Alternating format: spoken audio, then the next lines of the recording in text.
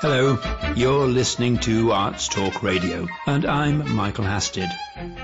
We bring you regular news, reviews and interviews relating to all aspects of the arts in Holland, concentrating on events in Amsterdam, The Hague, Rotterdam and the surrounding areas.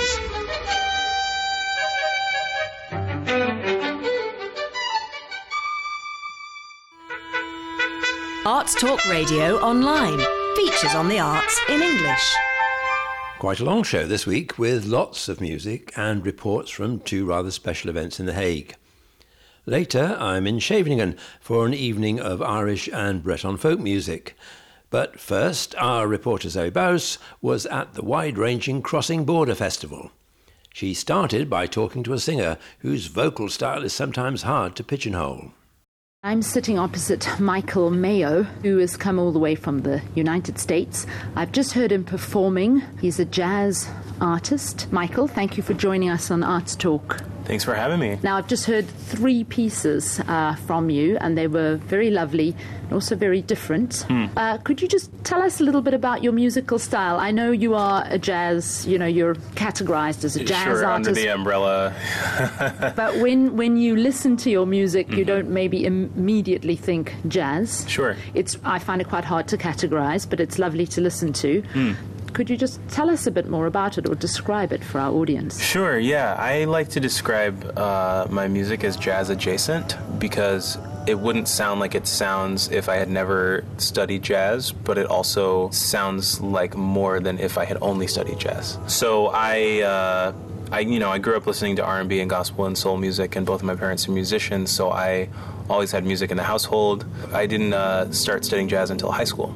And then that was sort of like, it sort of took off at that point. I was like, oh, this is the new love of my life. And then I sort of started re-exploring my own sounds in grad school. Now, yes, your own sounds are quite unique.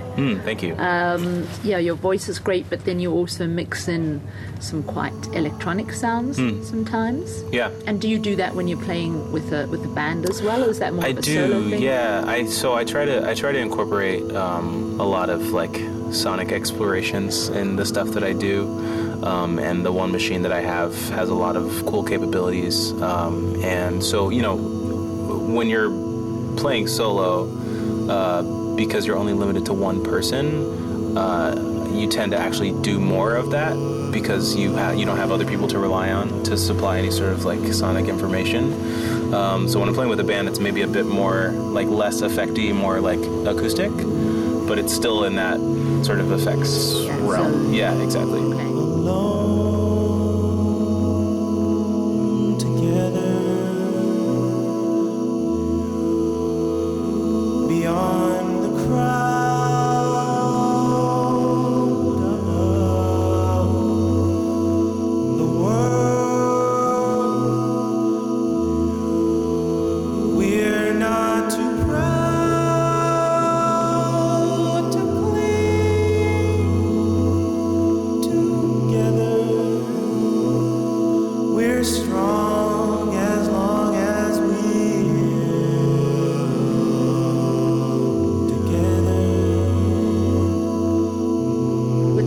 about where you're going in your career, but just if we speak first a little bit about jazz. I mean, that's now, well, it's still a relatively new art form, but it has been around for a while. Where do you see jazz going? How do you see it developing? That's a huge question. One that my good friends and I have had like several deep conversations, hours-long conversations about. Honestly, I think that our society, if we last long enough, is moving more and more towards needing labels less and less. Because labels are a way to categorize things that already exist. And if we allow things to exist without having an agenda or without needing them to fulfill our expectations, then it actually gives them more freedom to just be what they're going to be. So I think jazz is a very useful term and has proven useful over the years to, categorize certain types of music. But I think the real spirit of jazz is an openness to newness and discovery and curiosity. And so as long as that's in someone's heart, I think you technically can call it jazz. Some people might disagree with that. If you had asked me 4 years ago, I might have disagreed with that. Well, I mean, I know improvisation has always been a huge part. Yep. So that does obviously cover. Well, if you're improvising, who knows where that could take you. Right. I mean, and the thing is, it's like jazz is not the only tradition of improvised music in the world. But the unique thing about jazz historically is that it's incorporated so many other types of improvisational music from around the world. And yeah, it just encourages this spirit of making things your own and exploring. Where are you going then with your career? What's on the horizon for you? So I just finished like a week or two ago. I finished my album, my first album, still untitled. It will have a name. I was just going to ask. Yeah. It's going to have a name that I know. What the name is, I do not yet know. It will become clear in time. But the music is all done, and I'm so excited about it. It was a really wonderful process, and my best friends are playing on it, and it's just a great time. So when can we look forward to the release of that then? We're looking at late spring of 2020. There's a lot of factors to consider, but like that's our goal zone. Okay, so people can look out for it around then. Exactly. And are you touring? I know obviously you're now in the Netherlands, but have you got some other tours coming up? There's a chance that I might be doing a world tour with someone, but it hasn't been announced yet, so I can't actually say who it is. But if that happens, then I'm going to be all over the place next year. It just go where the wind takes me. Michael Mayo, thank you so much for joining us on Arts Talk Radio today. Thank you so much for having me. It's a pleasure. Hindsight is 20/20. Oh. Mindsight is worth more than gold. Hindsight is 20/20. Oh. Mindsight is worth more than gold, more than gold, more than gold, more than gold, more than gold.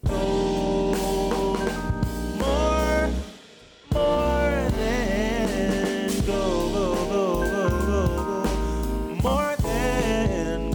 gold, more than gold, more than gold, more than gold, more than gold,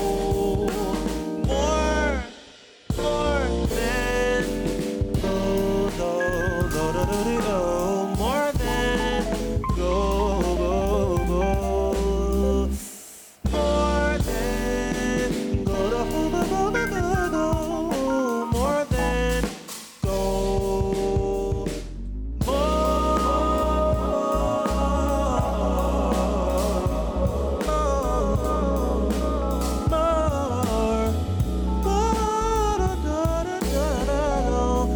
than gold.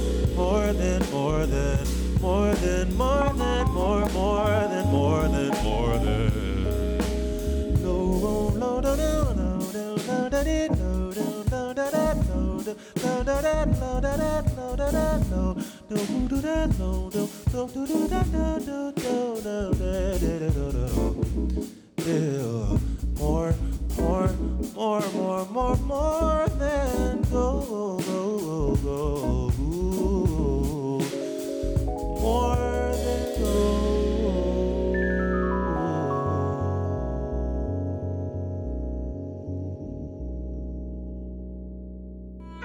Arts Talk Radio Online. Interviews and features on the arts in English. Tonight at the Crossing Borders Festival, I had the pleasure of listening to a live podcast by Andrew Leland. He is a fairly famed producer of and creator of the Organist podcast, and he speaks to us on Arts Talk Radio today. Andrew, thanks so much for joining us. Thanks for having me. Could you perhaps tell us what first inspired you to get involved in the podcast art form, if we can call it that? Yes. And what defines it? Yeah. So I was a magazine editor. I worked at The Believer magazine, which is an arts and culture magazine published by McSweeney's in San Francisco, which is run by Dave Eggers. And The Believer was a arts and culture monthly that had essays about literature, but also contemporary art and philosophy and pop music, and very omnivorous, kind of culturally omnivorous magazine. And I did that for a number of years. And KCRW is a Southern California. McSweeney's was based in Northern California, and KCRW is a radio station in Southern California. And they had, for a long time, wanted to collaborate with McSweeney's in some way. And for years, there were sort of stop and start conversations where we thought about it. And at that time, in the 2000s, the goal was always to have a McSweeney's radio hour, to have it be on the radio. And then finally, years later, we decided, okay, well, we can do this, but we'll start it as a podcast. And that was about 7 years ago now. And at the time, podcasts were not in the ascendant. Nobody had heard of them. They had very small listeners, but we thought we could do this, and then if it's a success, then they'll let us go on the real radio. And then over the past 7 years, that has really fallen away, and now being a podcast is a new art form, and we're happy to be in that form, and it's been fun to experiment with it for the last 7 years. Absolutely. And would you say it's almost preferable now to be podcasting rather than on the radio?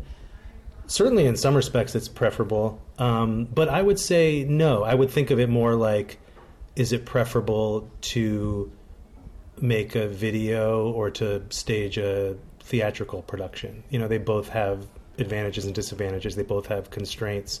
I still think there's something really beautiful about live radio. I know my co-producer here, Laura, agrees with me about live radio and its possibilities, don't you? Absolutely. Silent, yes. Sorry, Kay. Yes. We'll come to Laura in a minute. So perhaps then, yes. So what is this new art form then? What do you think defines it? Well, people listen in a different way. I mean, that's the first piece. Is that the radio you turn on and you might come in the middle of something. Maybe that something you want to hear is starting at a certain time, and you might tune in at that point.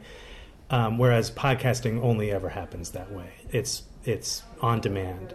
And so your listenership is different. And if you listen to even just like the basic formal pieces of radio, you have to back announce. In case somebody just tuned in, you have to say, you've been listening to The Organist. Whereas The Organist, everybody who's listening to The Organist, I know that they press some buttons on their phone or their computer to get it. And so just in terms of how you speak to the listener, it's a different experience. And also I think who is finding it. You have much more passionate listenership because they are finding you rather than you're finding them. And that's a loss too, I think. I mean, it's a gain, certainly, but I love the accidental randomness of radio. Now, Laura, I can only describe you as a sound person. So just tell us, as a producer and editor of this podcast, what makes it special for you, the podcast experience, from your perspective? I think what's special about The Organist in particular as a podcast is that it really takes advantage of this medium as a new art form. So it isn't like a radio show specifically, but it also isn't like many other podcasts, much as our performance was based on tonight, that maybe have a very defined kind of narrative form, or people sat around chatting. So it kind of mixes between what we might refer to as radio features and this new way of presenting things and putting them together differently. And I think that's what's exciting about the potential of podcasting generally, and particularly about the work that we try to do. Yeah, so there's a really rich history in radio experimentation, and particularly in the early years of radio. And I think with podcasts, because you don't need the structure of a station or any particular equipment, and you can just do it yourself, there is an amazing amount of potential for a similar type of experimentation with this medium, and really taking it into some exciting places. Absolutely, and to be honest, I know a number of people who are not professionals, but they're talking or thinking about a podcast or of some sort, and I'll come back and ask you a little bit more about that, Andrew, later. But perhaps just to return to The Organist, could you tell us where you came up with that name, because it intrigues me? Yeah. I mean, I think the initial idea for the name came from the sense that we were coming out of a print background, and I always liked the word organ to refer to print media. Like The Believer is an organ of McSweeney's, in the sense that it's like an appendage, but it's also a thing that expresses it. You hear that a lot, like the organ of this society is this publication. So that was my original sense, because I originally conceived of The Organist as an organ of The Believer magazine. But then it also, from the beginning, had this strong focus on sound. We were going to cover music, but also, obviously, even when we were covering literature, we're covering literature in the sonic medium, in sound. And so there's obviously The Organist has a musical connotation to it. And there's a third sense of the name, which is a sort of bodily sense, which I found funny, but also in a more serious sense, the organs of perception, the eyes, the ears. So if you think about culture, I think often gets discussed in this very removed sense of like there is British culture, American culture. But I think one of the things that we do with the podcast is think about culture and the ways that it's getting to you, really thinking about sound if we're talking about music, or even talking about literature, or really thinking about it as an embodied experience. And some of my writing about blindness and culture gets at that as well. So on a very individual level, really. Yeah. Okay. So perhaps then, Andrew, we could finish with this notion that the podcast is gaining, is on the ascent. Any advice for somebody who is thinking, I would like to try my hand at a podcast? What would be your top 3 tips? Top 3 tips. Number 1, even if your podcast is 100% chat, which is to say your idea for a podcast is you and your best friend are going to discuss all of every episode of The Sopranos in order, I think you still need to think of the podcast as a written medium, which is to say, even if you're not reading from a script, think and make an outline and structure it, because I think structure is crucial for any piece of writing. I think that gets overlooked with podcasts, and a lot of times people will just sort of chat or gab or say, well, we'll cover this first, then maybe later. But I really think the more thoughtful you can be about structure, and by structure I really just mean writing, the better the product will be. Tip 1. Tip 2, sound quality matters. There are podcasts that I've heard recommended numerous times, and I'll hit play, and I don't get past the first 15 seconds because it just sounds like it's recorded in a bathtub. And I don't want to be an audio snob, but it's not, in this era of cheap digital technology, it's not difficult to make a podcast that sounds well. So proper mic placement is one thing. Like, you really have to get the mic close to the person's mouth to have them sound. I think not everybody has a sense of how to use a microphone, and you should think of it like the camera's lens. So if the microphone is really, really close to my mouth, suddenly I'm very, very close to you. If I'm really far away, think of it like a camera wide shot. I'm now, you're seeing me from across a train station. And that matters as a listener, the same way that it matters as a filmmaker. Like, is this an intimate moment or is it far away? But so if you're just sort of like hitting record and not thinking about that, you're losing out on lots of opportunities to create an effect. And that's what you're doing, is you're creating effects for the listener. Tip 3, have fun!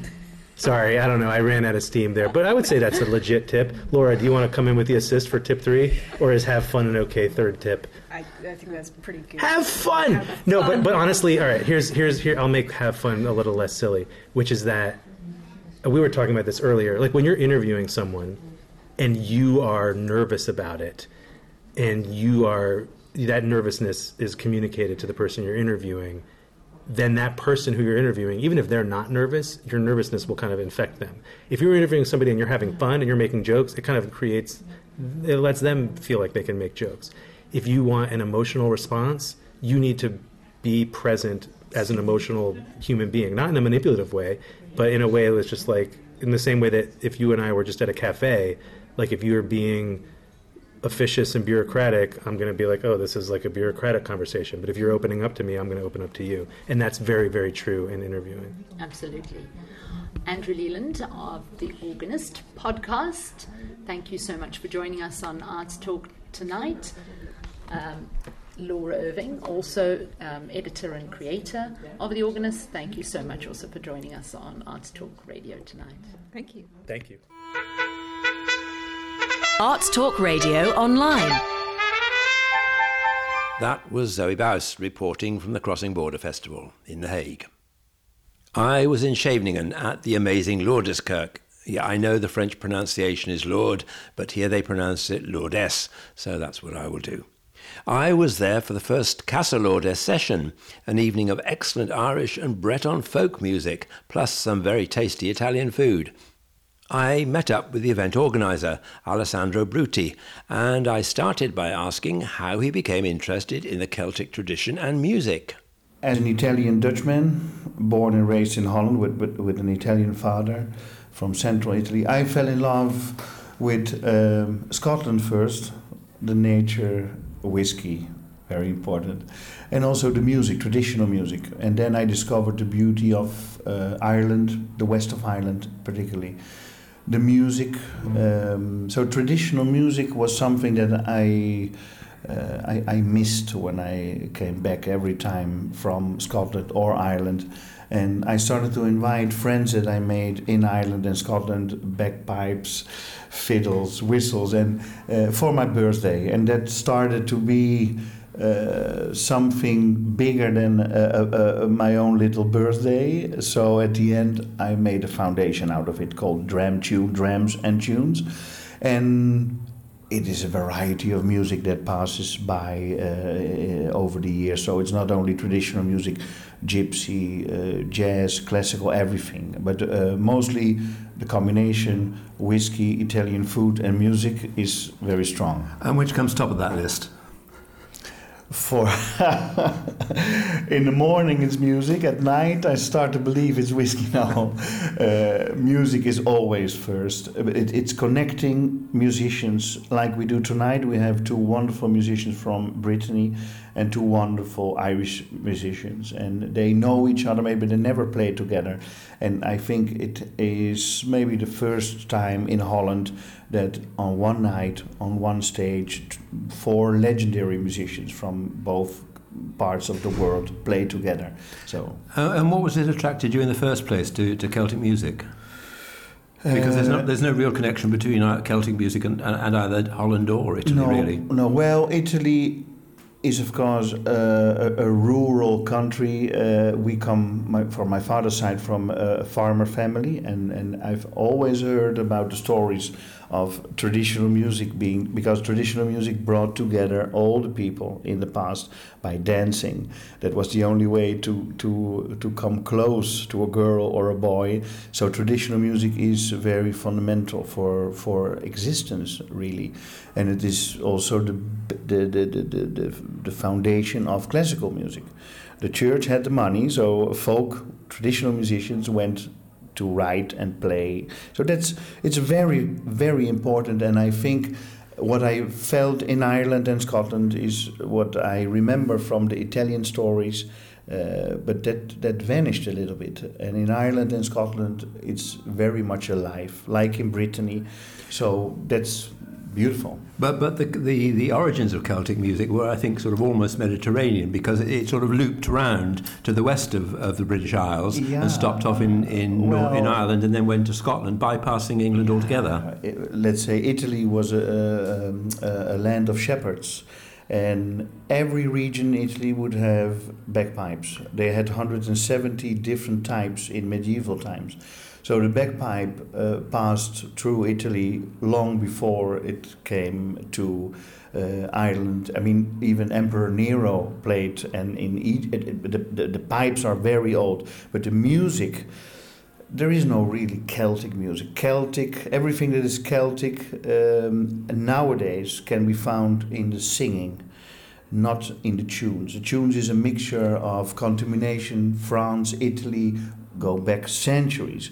But Celtic music as we as we name it, doesn't really exist. I would say traditional music, and that is very much it contaminated each other many, many centuries ago. That's the beauty of the whole connection between. But if you say Celtic music, I mean, everybody knows it's going to be bagpipes, maybe banjo, bodhran. No. It's always the same sort of music. You can identify it, whether you always know what it is. Like Breton music, that is played tonight, is regarded Celtic music. The north of Spain, which you have in Galicia, is regarded Celtic music. In that sense, it's the definition is there geographically, but Celtic would not be the right name, I think. But anyway, traditional music in Italy, I've seen it. I brought Italian bands to Ireland, and people were dancing Irish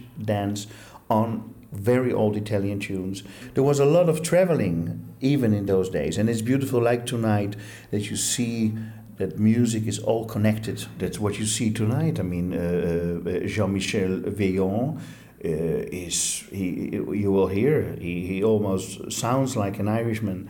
That's the many times that he spent. He's a very good friend of Matt Malloy and of all the great Irish. So in that sense, Brittany is very close to Scottish and Irish music. There is a strong connection between all Atlantic countries, maybe, but especially in the north, and Brittany and Normandy, and I think it's beautiful too. They love each other. It's the culture is very close historically also. Okay, well, I think they're going to start playing in a minute, so I better let you get back to your Yes, we're going to announce the gentlemen and just enjoy wonderful, timeless music. We're just going to start any minute. Are you going to put on your black tie and no, just like this. And not only for the Irish duo that will start, but also for the whole organization that made this possible. So thank you very much. From the west of Ireland, County Mayo, Joseph McNulty, fiddle, organ.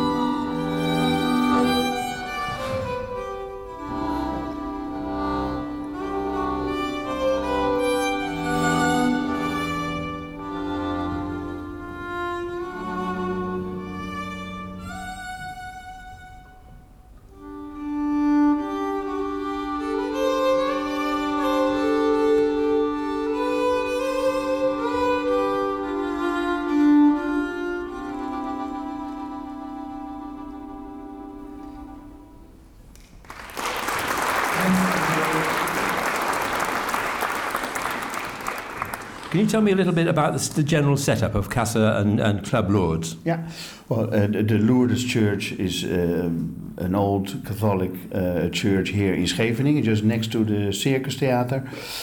And I was asked to make a contribution in terms of organizing and putting the musicians together and preparing the food for tonight, for this first ever Casa Lourdes session, inspired maybe on what I do in Casa Bruti. That's my own little place, not far away from here, just around the corner of the Kurhaus Hotel. And practically it's music, Italian food, and I'm known for whiskey, but I mean, in general, of course, music is the main thing. And is this a regular event? Is it weekly, monthly, what? No, I think Lourdes aan Zee, Lourdes at Sea, is something that takes place 1 month in spring and 1 month in autumn. And they would like, as I understood, to maybe follow this up twice a year and have a Casa Lourdes session. So it would be twice a year that this will be held. And is it only music, or do you do literary events as well? Well, the Lourdes aan Zee, what takes place in the whole month, is a variety of things, from theater to literature, lots of things. But what I do tonight, together with Musée and the Zuiderstrand Theater and Club Lourdes aan Zee, is music and food. But music is the main thing. But it's always music and food. Yes, well, that's what I do normally with my little Drum Tune Foundation for more than 10 years, and Casa Bruti is something that's there for the last 4 years. So it's inspired to what I do there, but music is the main thing, food is always there. And where does the Casa Bruti take place? Casa Bruti is, as I said, very close by in the Haarlemse Straat, very close behind the cinema here in Scheveningen, a corner house.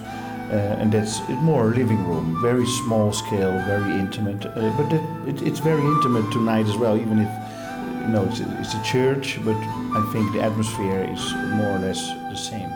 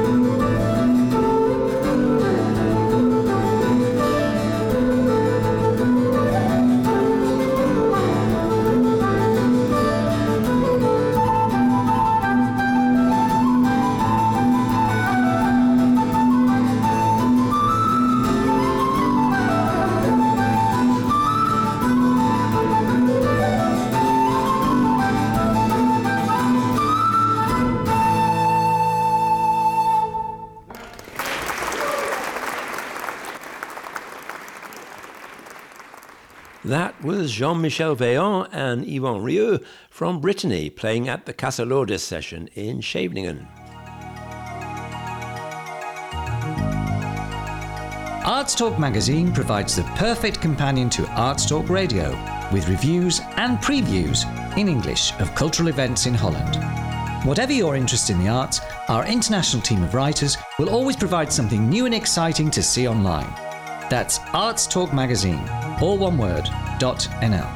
artstalkmagazine.nl. Well, that's it for this week. My name is Michael Hasted, and we'll be back next week. So until then, it's goodbye.